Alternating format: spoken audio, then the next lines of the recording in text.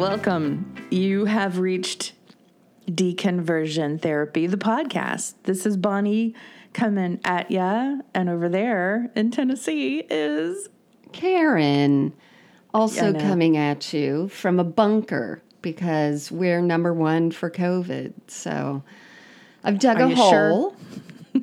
Well, I mean, we're battling it out. I understand between Tennessee and Florida, but I don't know. I think we're going to come out number one. We'll see. Oh, this is so... a friend of mine just went up through, of course, the state to get to Charleston and other places. But she says, this is astonishing how few people are wearing masks. Yeah, it's like, just... Yes. Yeah. Yes. We will be in this for a long time, so everyone prepare. All right, so anyway, I'm in Tennessee. That's it. I'm in Florida, as seen by the palm trees behind me in my background, which only Karen can see. So, jealous. You shouldn't be. Also, it never is not hot here. You know? Yeah, so it's starting to change here, which I sent you something yesterday that if you pull up TikTok and you push the plus button, because I know you don't make videos, then you can grab a filter which turns everything to fall colors. Oh. It is fantastic. You didn't watch what I sent you? How do I push the plus? We will do this off pop. Thought you'd like that. So I'm in charge of the welcome today because Karen has decided we're going to have fun with death, as the note page that she sent me is titled. Let's have fun with death. Contestant number 2. If we say your name and you're listening, I would just look over your shoulder and have your will ready. Okay, Tim? Gosh. Tim. No, it's Steve. What? Who? Let's just name every male name.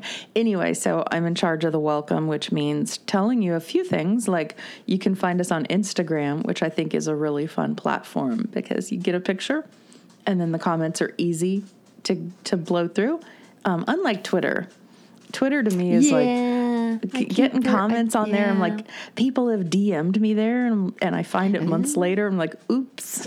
Oh, we just, I don't know when this will quote unquote air, but last Friday night we did an awesome Zoom party with some of our sponsors who pay a little bit of money each month to get our newsletter, which is also fun because we put pictures in there and musings about life and religion and just get a little bit more personal there. Karen gets serious. I guess I do too, a little bit. Yeah, I think it's the one place that I think we can say a bit of our inward thoughts, because on here, it's just like today when we talk about death, we will be rolling, laughing. But on there, that can be like our serious place. Or funny. Or yelling. There's yelling that happens in there. All caps. There's right. Yelling. So you guys, we would really love it if you replenished our pile of stories from listeners. And please, it would be great if they were funny.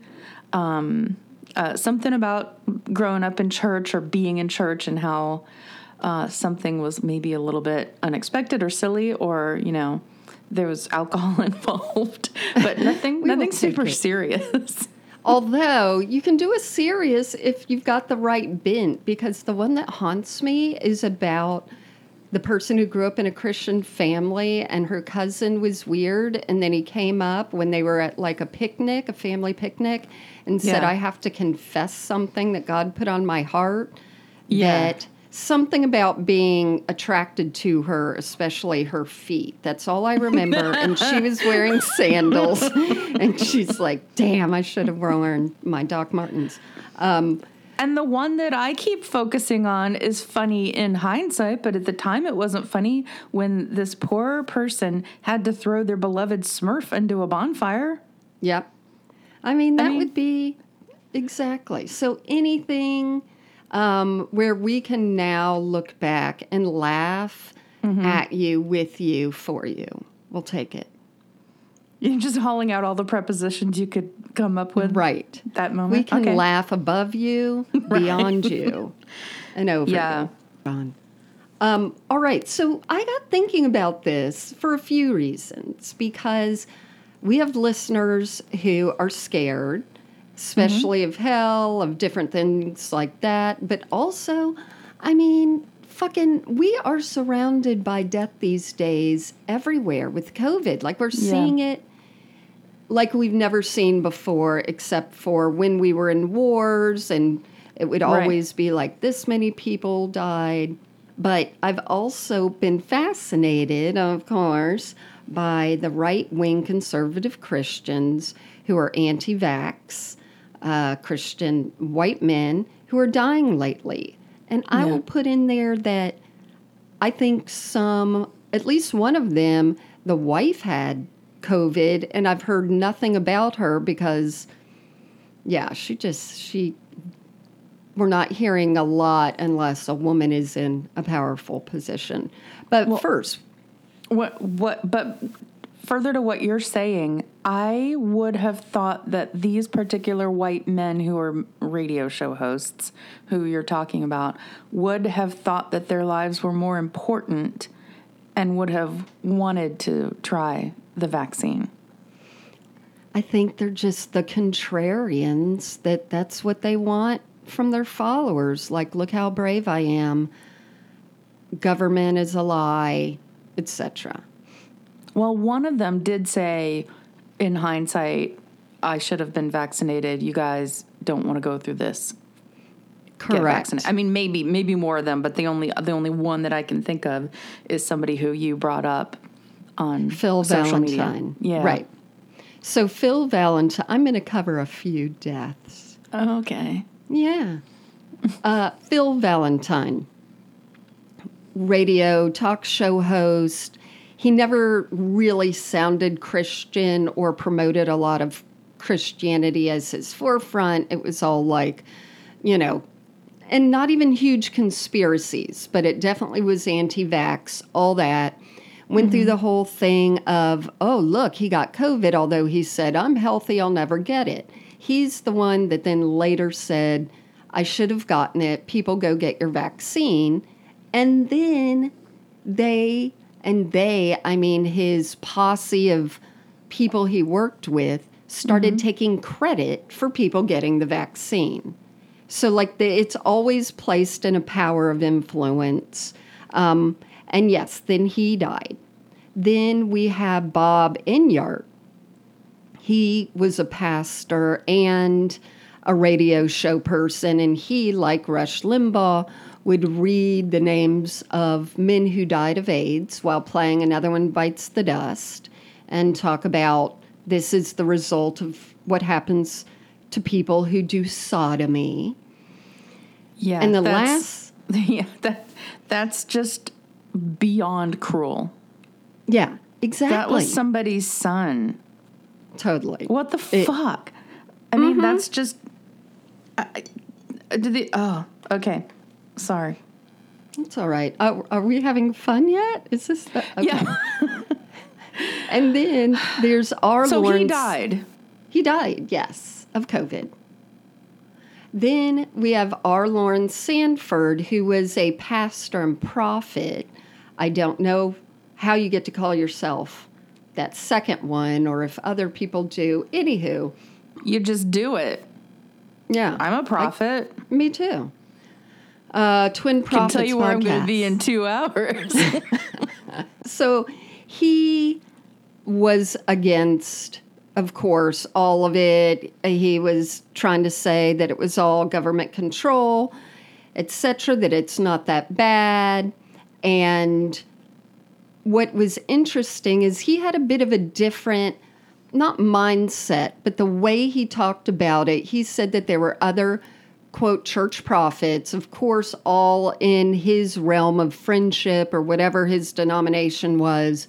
And he said, we're all in agreement that agreement is such a big word in Christianity. We're all in agreement that this is going to pass pretty quickly. It'll probably be done by Passover because he recorded that in March, maybe of last year, maybe this year. He also said that it was somewhat of a judgment to purify Christians. Now, I don't know if he meant kill off the ones that weren't true Christians, but if so, that was not a good prophecy to make because he died. And so, but it, yeah. Or was it? That's an awful thing to say. I know, but that's what we're seeing. And anytime I post about this or talk about it, we have so many people like, yep, don't care. That's good. One less voter. And at the beginning, I was appalled. But now I do get it because it's that frustration. Mm-hmm. So let's get into it. Now, I don't know. Did you ever? I know I did because I could have it like a sort of morbid mind sometimes. When I was younger, I always was like, I don't know. I feel I'm not going to live long. Like I would have that intrusive thought. Did you ever? Oh, yeah. So I also, could tell. I don't know if it's growing up around water, but my whole life I've been convinced that I will die drowning. Oh, yeah. So bridges hold a lot of anxiety for me. Yeah. There's some giant one over near Tampa that scared the shit out of me when I was a kid. We had to drive over the Pontchartrain in Louisiana. Oh my God, that didn't end. And I'm thinking like, it'd be nice to go down to the Keys, but I'm like, I don't want to drive to get there. Because it's just miles and miles of bridge. Have your windows rolled down, your doors unlocked, and a life vest on. You will be fine. Yeah. I totally get it. And I saw different things in my kids at different times. And I'm like, do you think that you're not going to live long? Yes. I'm like, Aww. Same. We all thought that. And it's just sort of, the fear that starts early when you realize I like life. And I am also aware that death happens. Yeah. We want to stay as far away from that as we can. And I had a huge... If only to watch one more episode of 30 Rock, and I'm not proud of that. Yeah, that'll be on your tombstone. She was halfway through season 5. So I haven't shared a lot on here about my mental breakdown. Everyone's like, Karen, you're so strong and normal. How could you have a mental breakdown? But I did, and it was about 6 months after my mother died. I watched her die. It was very traumatic. But I realized one of the things that was really getting to me was my own mortality and thinking about it, because we have a natural order that we think things should go in. And I see things visually. I always saw my parents as like a barrier on the conveyor line to death. So when one of them dies and that opens up the whole, like, oh my God, I'm approaching the next category. Right. And it's natural to like think like that and have those fears. But then if you have spiritual trauma, you get to also have the fear of going to hell. Yeah.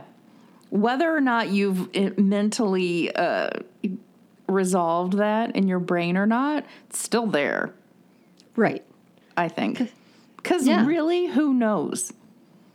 No one knows. I do. Yeah, I know.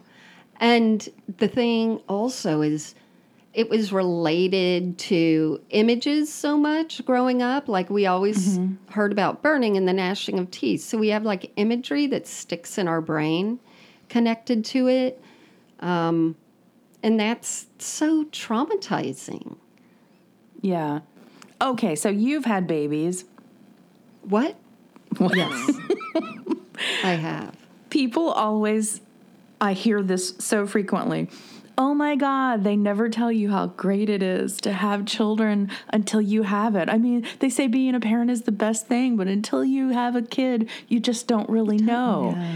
Right. And so I think you can come back from the dead and tell me all you want about what happened, but I'm not going to know until I really know. So Correct. It's universal that it is absolutely unknown. Yeah. I mean, but exactly. everything's unknown. If I just go into a Starbucks, it is unknown right now who's going to be in there interacting with me. We go through a million thresholds of unknown every day. They're just really easy to deal with. Yeah, yeah.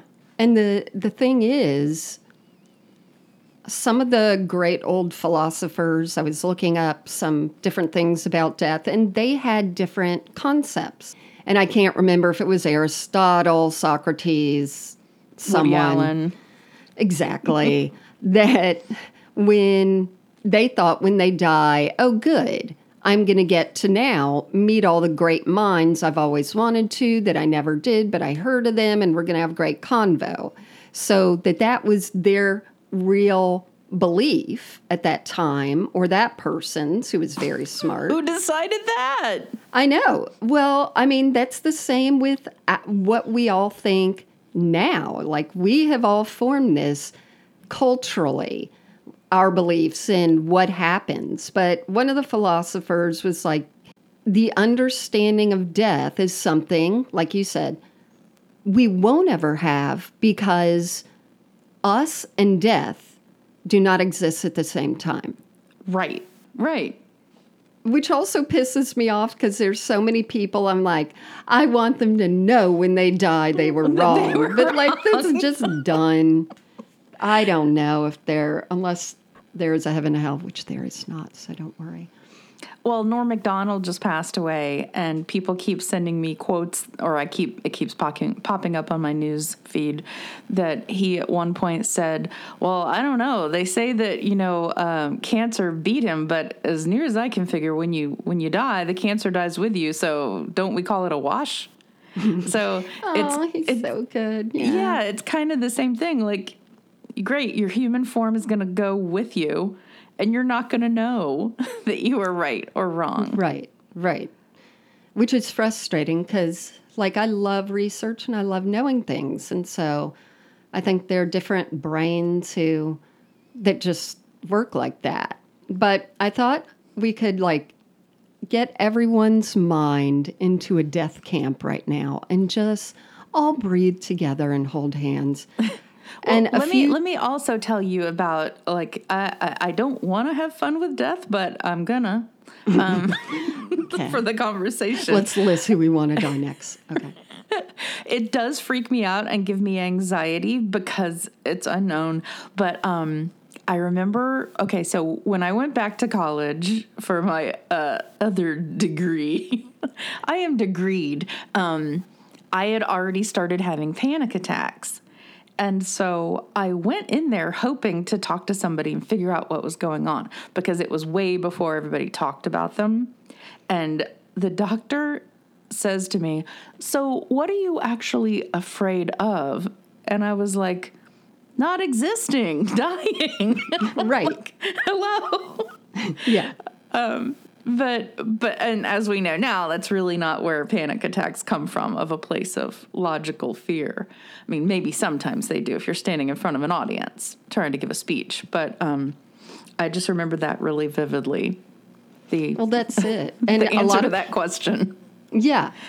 And I think a lot of it now they're seeing also corresponds with, being alone.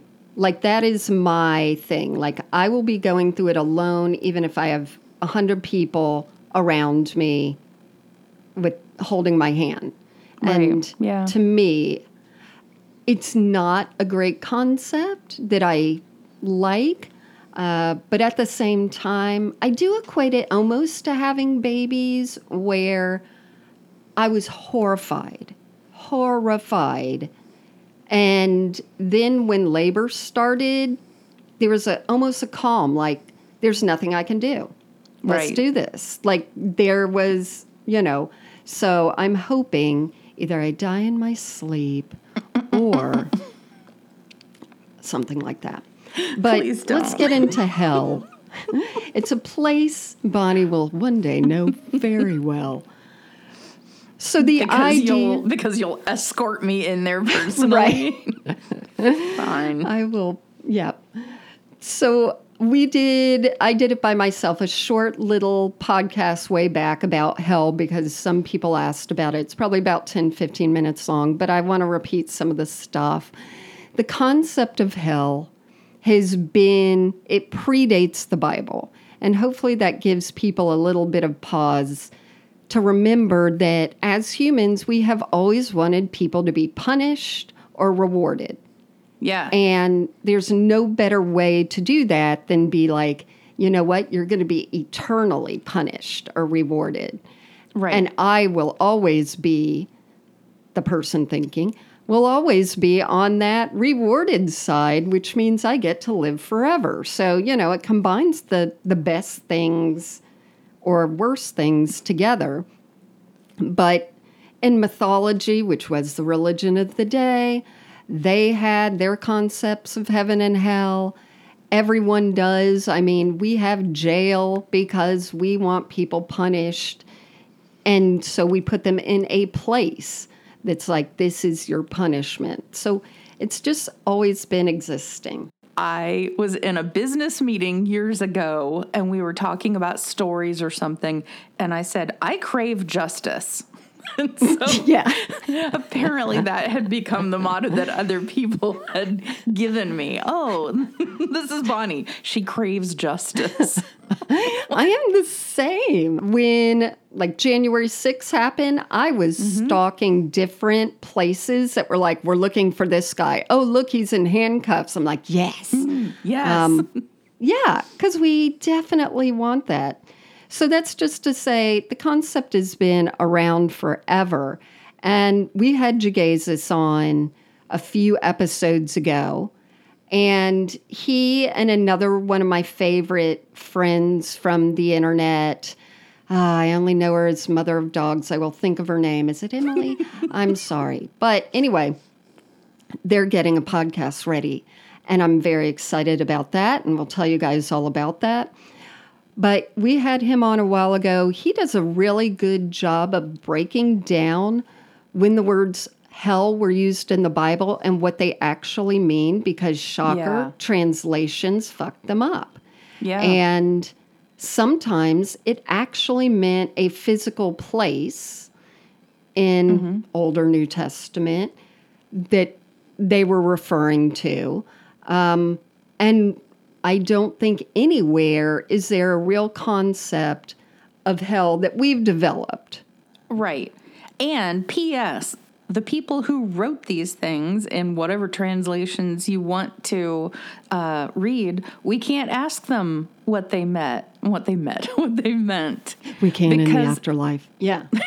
Because they're not around and they were humans. I'm sorry. We've decided that they were divinely inspired, but they were just humans with some ideas. And they contradicted each other, which means either they weren't hearing right or God kept forgetting what he'd said before. And if you are in a court of law, you know that the people who lie can't stick with that lie. And that is from Dateline. Okay. And I crave justice. So let's talk about what other religions and beliefs think of the afterlife, because we're hardwired to believe what we believe. And other places are just as hardwired. We're hardwired because of where we popped out of somebody. Yes. It is, I think, that simple. It really is. It really is. And people say, well, I know Christians in China. It's just like, listen, if you're going to do all, Yeah, you can know this and that as much as you want. But the fact is, if you adopt some kid who was born in India, bring them over here, pump Christianity into their brains, well, we've talked about this before. That's why so many people are the fans of the same soccer clubs in Europe and the same professional football teams here. It's family. Right. Anyway. Yeah. Go ahead. So first, let's take Buddhists, because I would love to be Buddhist without effort. I'd just love to have sort of some of that peaceful stuff with me. So let's talk about what they believe. Bonnie, take it away. Well, it does say that they believe in rebirth and that when they die, they'll be reborn again. But I like that at the end of the belief thing here, it just says, there are lots of different types of Buddhism and many different ways of dealing with death. So that's kind of open-ended. Yeah. But I think they most want to believe attain nirvana or a state of perfect peace, which I thought that most of us did.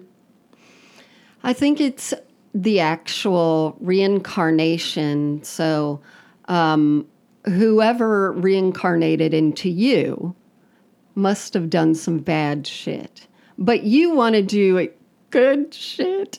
I crack myself up. So that you can be, when you die, you're reborn into something else that makes you better and better until you reach the enlightenment, nirvana, and then you just get to float somewhere cross-legged. And I find it totally interesting because there was, in Thailand, a lot were Buddhists, and I was there as a missionary. And what was fascinating is they thought death was nothing. So we went to go see Forrest Gump in the theater. The first thing you do, though, is they play the anthem before every film, and you stand up and you do the anthem. So, we're like, for the country. Yes. Okay. Before every movie. And then we went to lots of movies that had, like in the corner or below, very milky looking stuff because they were bootlegging things. So you would pay for a regular movie and you didn't know if you were getting a bootleg or whatever.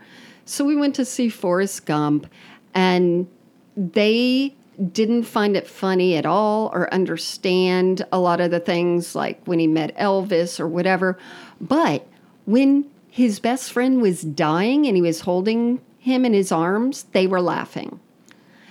And my husband and I looked at each other like, what the fuck?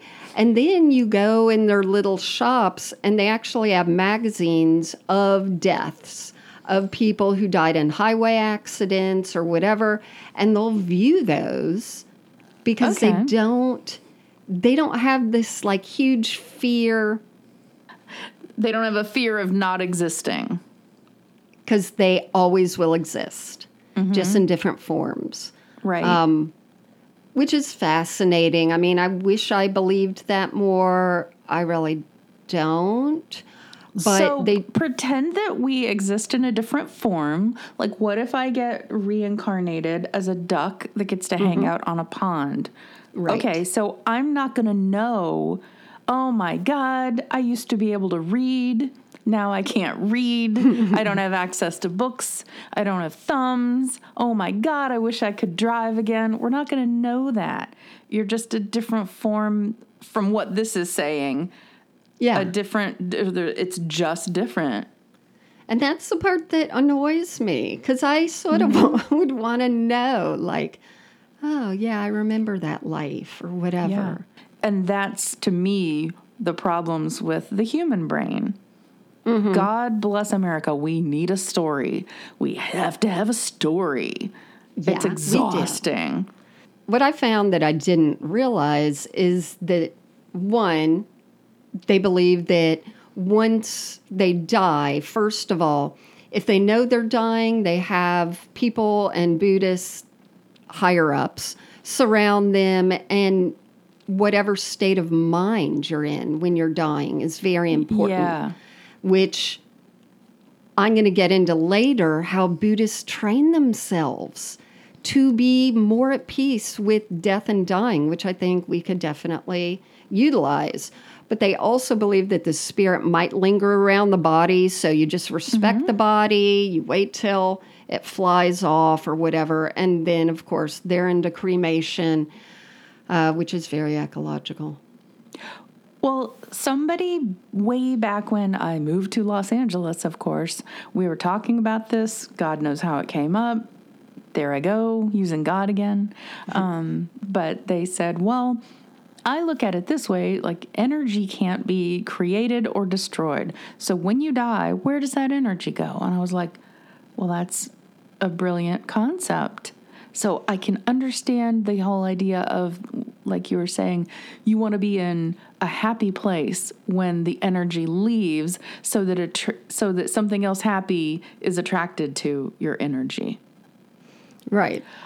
And who says we don't get reincarnated and shot back to, the 2nd century? I don't know. I don't believe in it, but it's because I didn't grow up in it. And it would be nice to believe in it.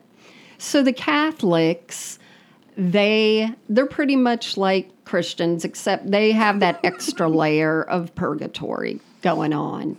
And that's if, you didn't repent, you didn't have a priest come and listen to you say, all your things. You get stuck in that middle shelf, and then people can pray for you to sort of build up your... I see it as one of those like games. Remember the ones? Yeah. That I would play with for hours because I was so lonely. Where it's filled with water and the little rings, and you have to push a button and it sort of pushes the water and the rings up higher till it grabs onto something. It's like those are the prayers. And they're trying to get that person up and hooked on the ring or going to heaven, which I think, can you imagine the stress of going like, all right, I think he's there, but you didn't get it all the way on the ring yet, and you don't know. So you stop, and does that person fall back to purgatory? Like, well, what happens to the Catholics person who's isolated and has no friends, or has gone away to be on a trip alone and has a horrible accident and no one's around there to give them their last rites, and no one's around to pray for them to, climb up the ladder? What about then? I mean, you can poke holes in all of these things. Yeah. And, I totally agree. And I mean, that's where we get into the Christianity thing. The part that always got me is like, what is the age that a kid can pass away that they go to heaven and, St. Peter or whatever says, no, you're 2 days over the age we feel you could have made a decision. Right. But I was at soccer camp. So, yeah, there's so many holes. So, the Church of Jesus Christ Latter-day Saints, that always baffles me. Like LDS and Mormons, same thing. Because exactly. Like, they really... oh man, I thought we had 2 of them, but there's only one. So apparently when you die, your body and your spirit separate. That kind of makes sense. The spirit goes into the spirit world before being reunited with the body. Then the judgment occurs, and then after that, the person will live in heaven with God. Again, I don't know who decided this? Joseph Smith.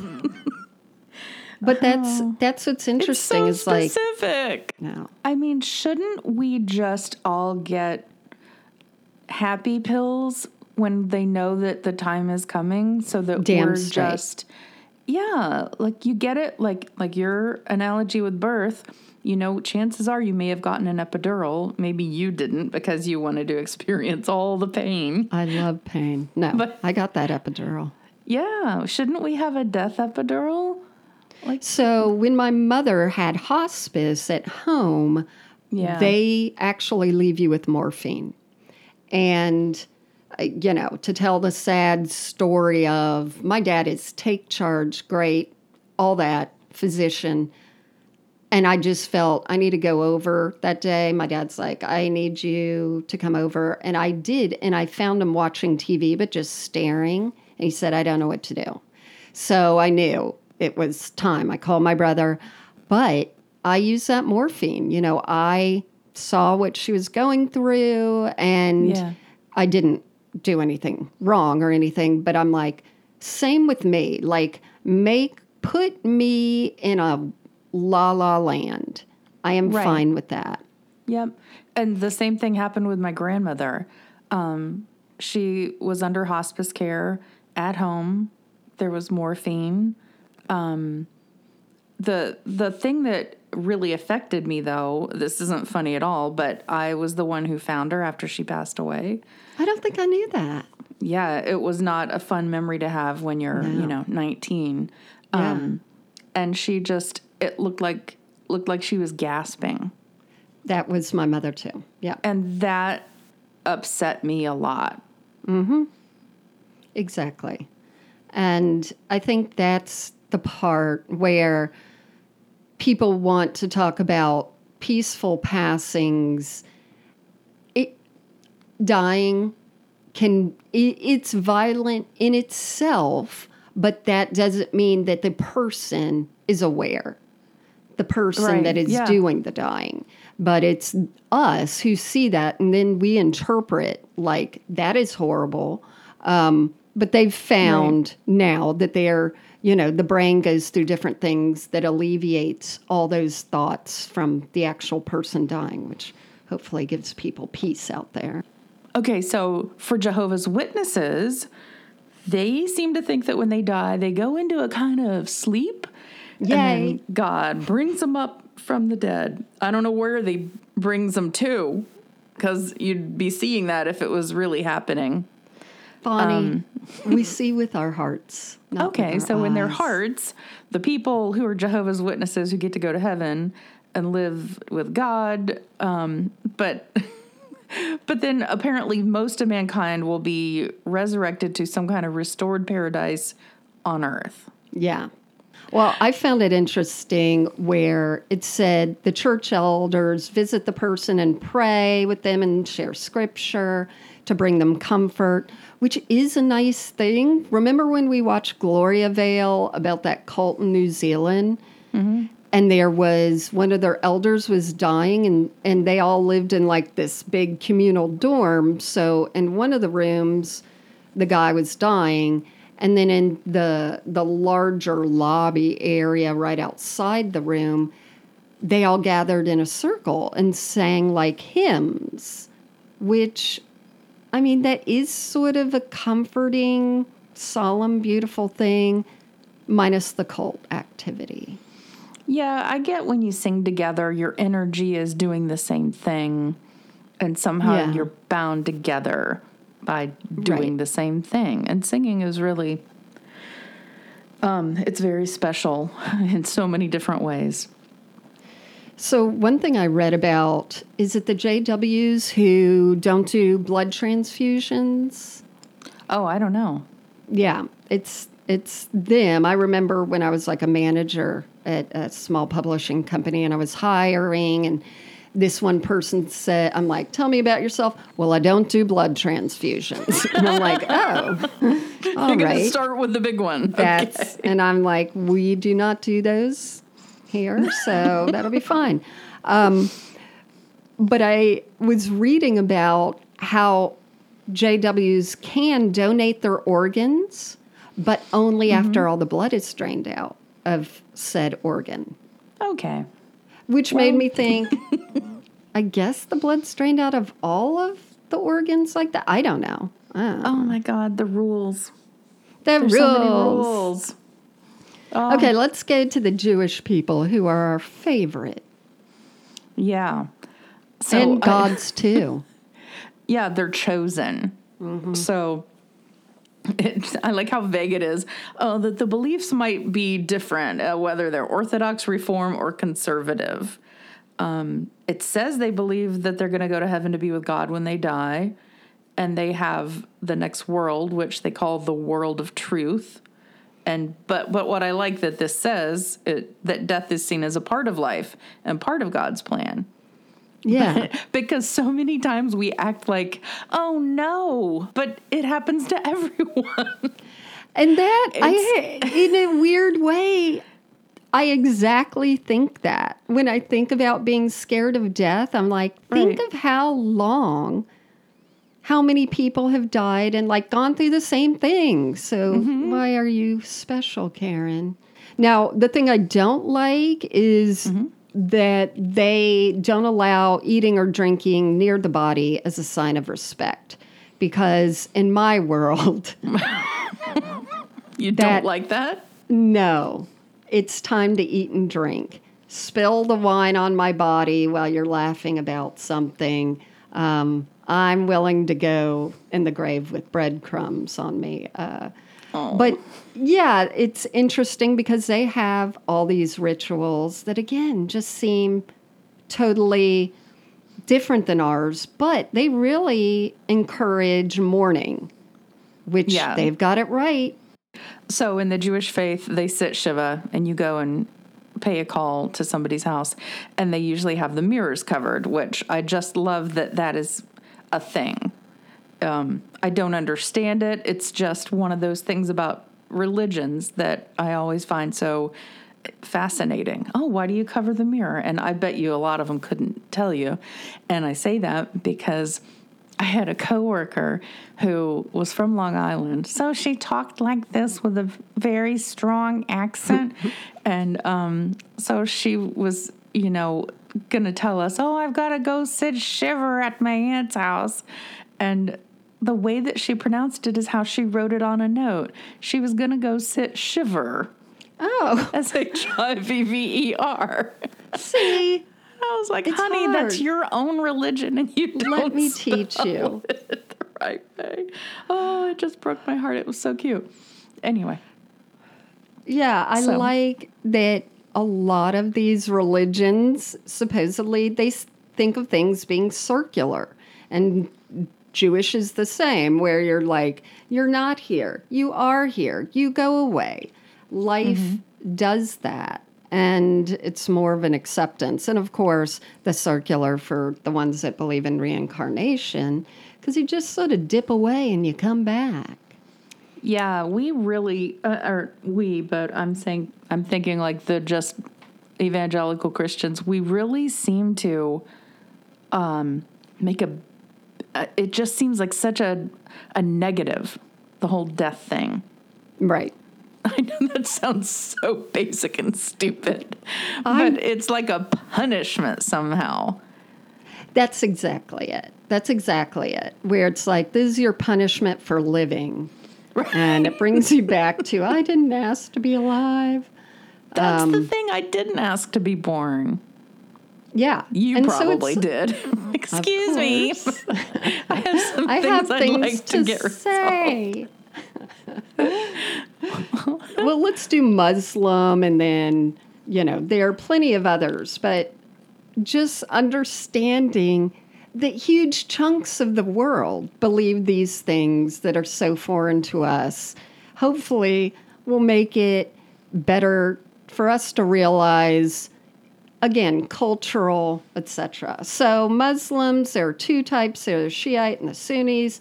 So they might have different beliefs, but you can shape your soul while you're living, which in Christianity, some people believe that. Some denominations believe in deeds. Others are just like, no, you just say you accept Jesus.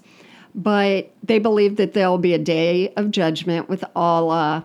But until that day, you're just going to be in your grave. And then that judgment day is going to send you to heaven or hell. And you just have to accept God's will during that time. But when you're buried, you are buried facing Mecca or the general direction. And they recite things from the Quran. They feel that they need to be prepared at any time to die, and that's why they pray 5 times a day.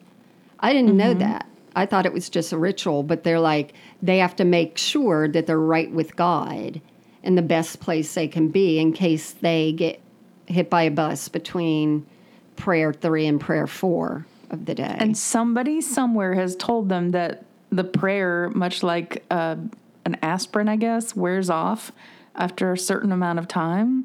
Where did they get that? I don't know. You know? Why aren't they praying all day long, every hour? Who decided? Just somebody decided that. It's the same thing with Christianity. Like, why were we telling God what the best thing to do was? Why did we have to pray? Can this person not be sick? Did he not know that person shouldn't be sick, or that it was causing pain to everyone? I don't know. So back in 9th grade, when I first hit high school, I took a speech and debate class, and their assignment for us was to write a speech where you're supposed to persuade somebody of something. And I remember thinking, oh, this is going to be my chance to tell people about Jesus. Okay. And I was trying. And so, you know, when you're first giving your first speech, you don't just launch into it. You have to learn the pieces of making a speech, and you have to have your, I guess, like your thesis statement or what have you. My statement, I remember, was, don't be afraid of dying because you can accept Jesus and go to heaven. And the more I started writing, I'm like, I don't have any facts to back this up. This is a problem. Yeah. It totally morphed into something about hospice care. So, oh God. It was awful. Well, not a lot of people, not a lot of teachers around the country have to do what we have to do. I ended up almost every semester taking a full class time to tell students how they can or can't use the Bible. Because they would be like, you know, abortion is murder because I am citing the Bible. God says it's a sin. And I'm like, you can't do that. But I would say, if you want to say, look up the percentage of how many Americans claim they're Christians, and then say, you know, most Americans believe in the Bible and therefore that's different. Yeah. But it was unbelievable, like the concepts. Yeah. And I will also throw in there my favorite thing, which if you listen to this podcast, you've heard me say it before a million times. And if I had not left our Baptist college to go to a heathen university, I never would have taken a film class where they assigned me to watch the movie Hannah and Her Sisters. And ultimately in that, it's a story about a guy who's seeking to figure out what happens after he dies, after he determines that he's not going to be, you know, a victim of brain cancer. He's like, woohoo, but wait a minute, I'm going to die eventually.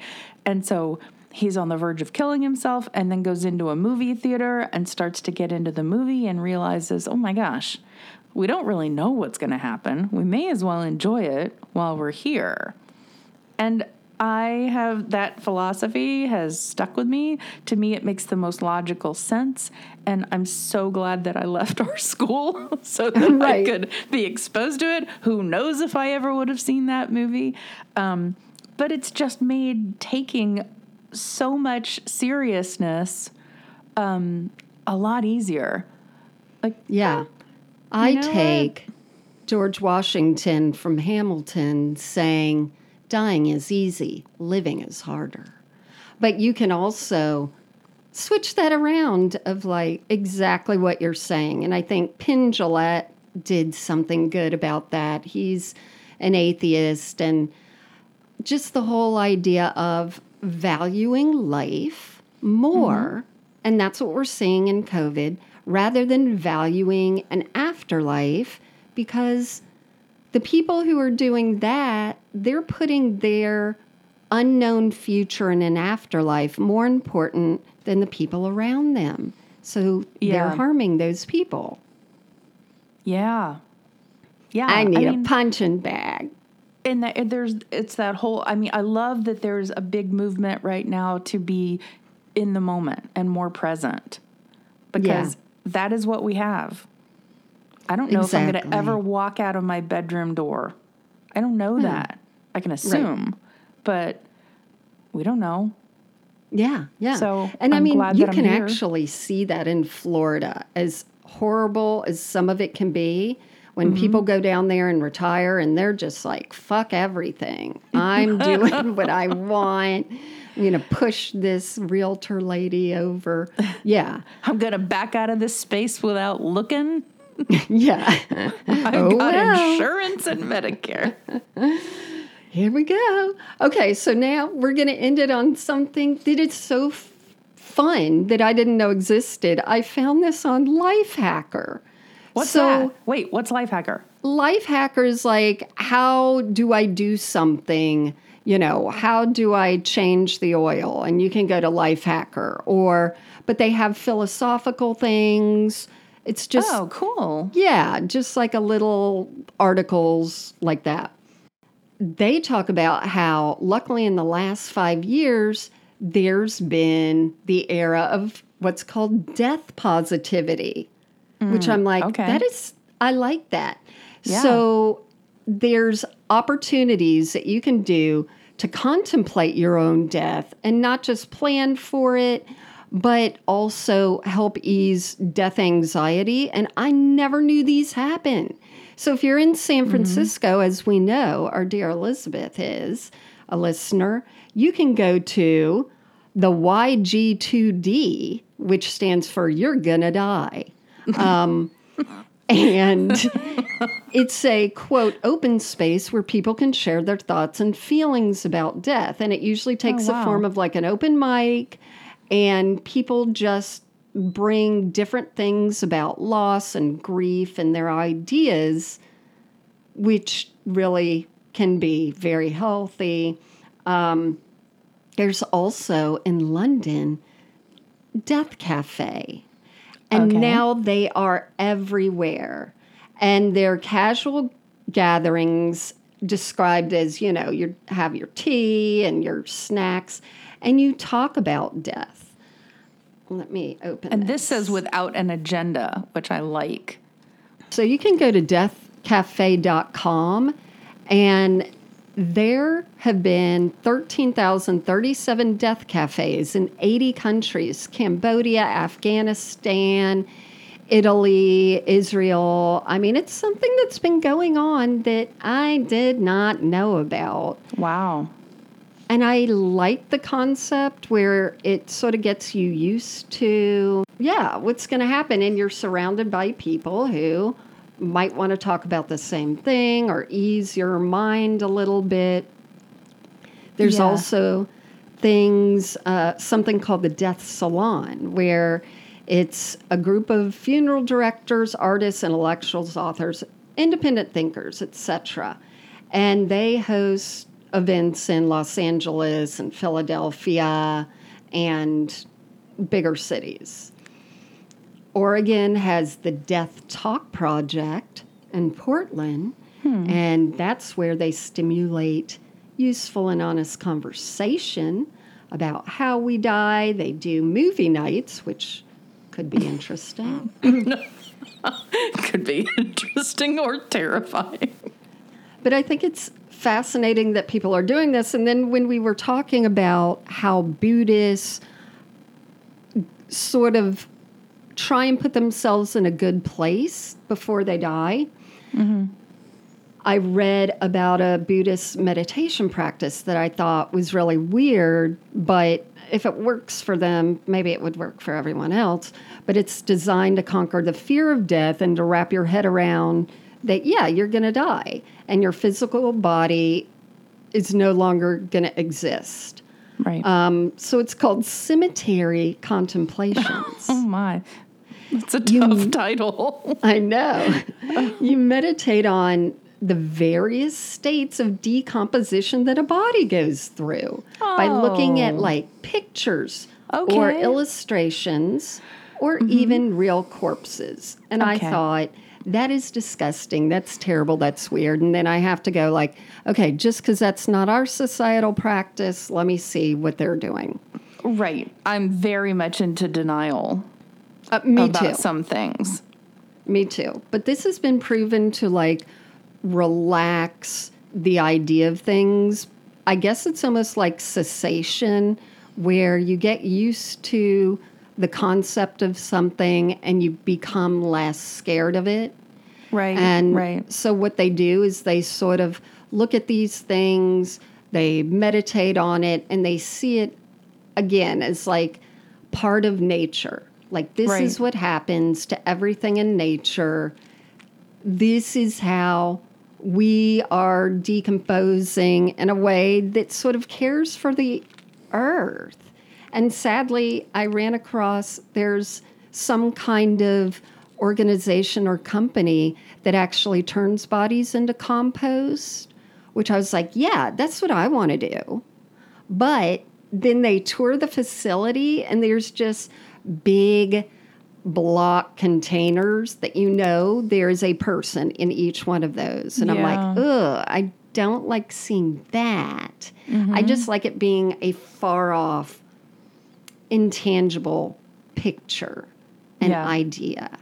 But the whole meditating thing supposedly really helps people to separate themselves from the idea of them being a body, and that they're a soul or a mind. You know what I'm saying? Yes, because I used to read Eckhart Tolle's books over and over again, and I have to do that just to keep my brain active on thinking about certain ways that we as humans behave and our ego, and the whole idea that we are the observer of all this. We're not our brains. Right. Is something that he talks about a lot. And every time I would read that, I would be so much more comfortable with the concept of death. And he's not somebody that is a subscriber to any particular religion. He just talks about us as beings first and then humans second. Right. So maybe I'll go read that again. Maybe I will too. Yeah, and I think even talking about this helps me because, of course, we're anxious about not going on. And I read somewhere where it's like, oh, well, that's selfish. And I'm like, yeah, but that's all, that's all we can be. Right. Yeah. And you're like, oh, what will I miss? And my kids and all that. And of course, I won't miss it because I'm big on, but of course, there's anxiety that goes with it, but hopefully no one has to be scared of the concept of hell, like was drilled into us forever, because we can see logically that it is just, like you said, where we were born, what we believe in the afterlife according to that, and translations of the Bible being so insufficient to really say what all that means. Yeah. Well, I this has kind of been fun. It is hilarious. But I really did want to sort of just jump over this hurdle because we are surrounded by death just all the time now. Yeah. And it can make our anxiety go up about it, especially those leaving the Christian faith. Like, what does it mean? What are we going to go through? And the whole idea is that, it's the circle of life. We're no better, no less than anything else. I have a certain degree of, where I want to resist it, and I get agitated by the fact that I'm surrounded by people who are so much older than I am, and their contemporaries are passing away, and they absolutely want to talk about it with me. Right. It's I want to have one of those little things where you write on a whiteboard, like, how many days have I gone without hearing that somebody died? Yeah. And then down the and then down the triage level is like, or somebody's having a hip replacement, or somebody is in this rehabilitation facility. Yeah, you're surrounded by it all the time. And as I'm seeing my father go through the process, I mean, all of it's very emotional and very difficult. And I want to be more like, go with the flow. Not go with the flow like, oh, you died, oh well. But feeling death is so much more of a natural state than I see it as a threat. Like, yeah. So that's our fun episode. And if you're not rolling on the floor laughing to death, then I don't know what to say. But once in a while, we might throw things in that are a little like this. Who knows? Subscribe and rate us. Please give us 5 coffins on our Apple Podcasts. And until next time, hopefully you will be there. Okay, bye. And that is the real meaning of don't be a shit pile. Because you're like a pile